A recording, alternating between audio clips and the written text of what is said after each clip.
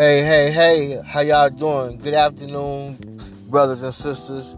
I'm coming to y'all live from Old Ellick, and this is a podcast and a special podcast.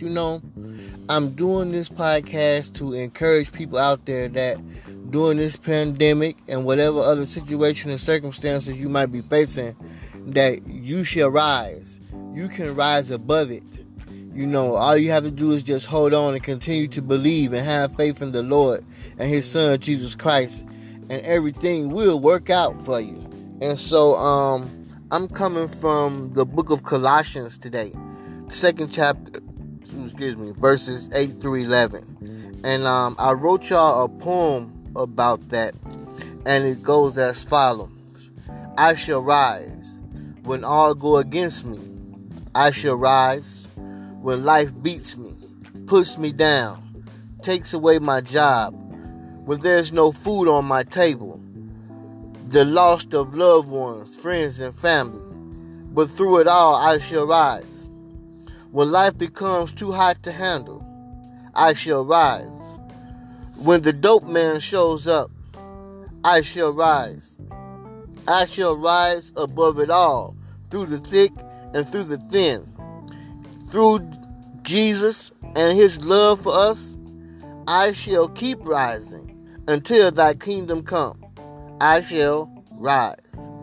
That's just something I kind of made off the top of my head. I was reading the word and that kind of come to me. I know there's people out there struggling with finances, the homeless, and things of that nature, and different organizations trying to provide.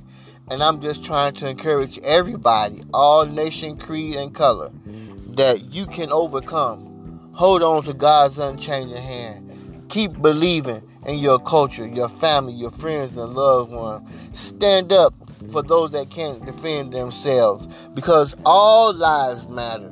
But until black lives can matter as much as every other life, then we will be short and incomplete. So let's stand up.